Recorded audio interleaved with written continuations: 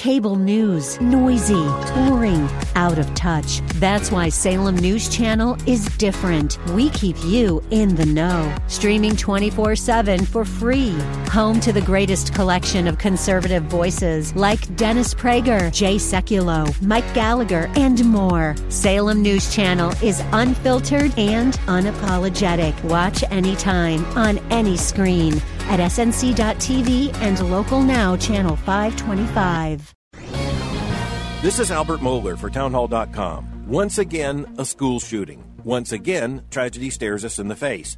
Once again, we had the report of numerous fatalities and an even larger number of those who are wounded. This time, it was a high school in Parkland, Florida, and the questions come, the questions that are inevitable in the aftermath of this kind of headline, the questions that vex us, the most difficult of which seem to have no easy solution at all. We are looking at a reality that is playing out over and over again.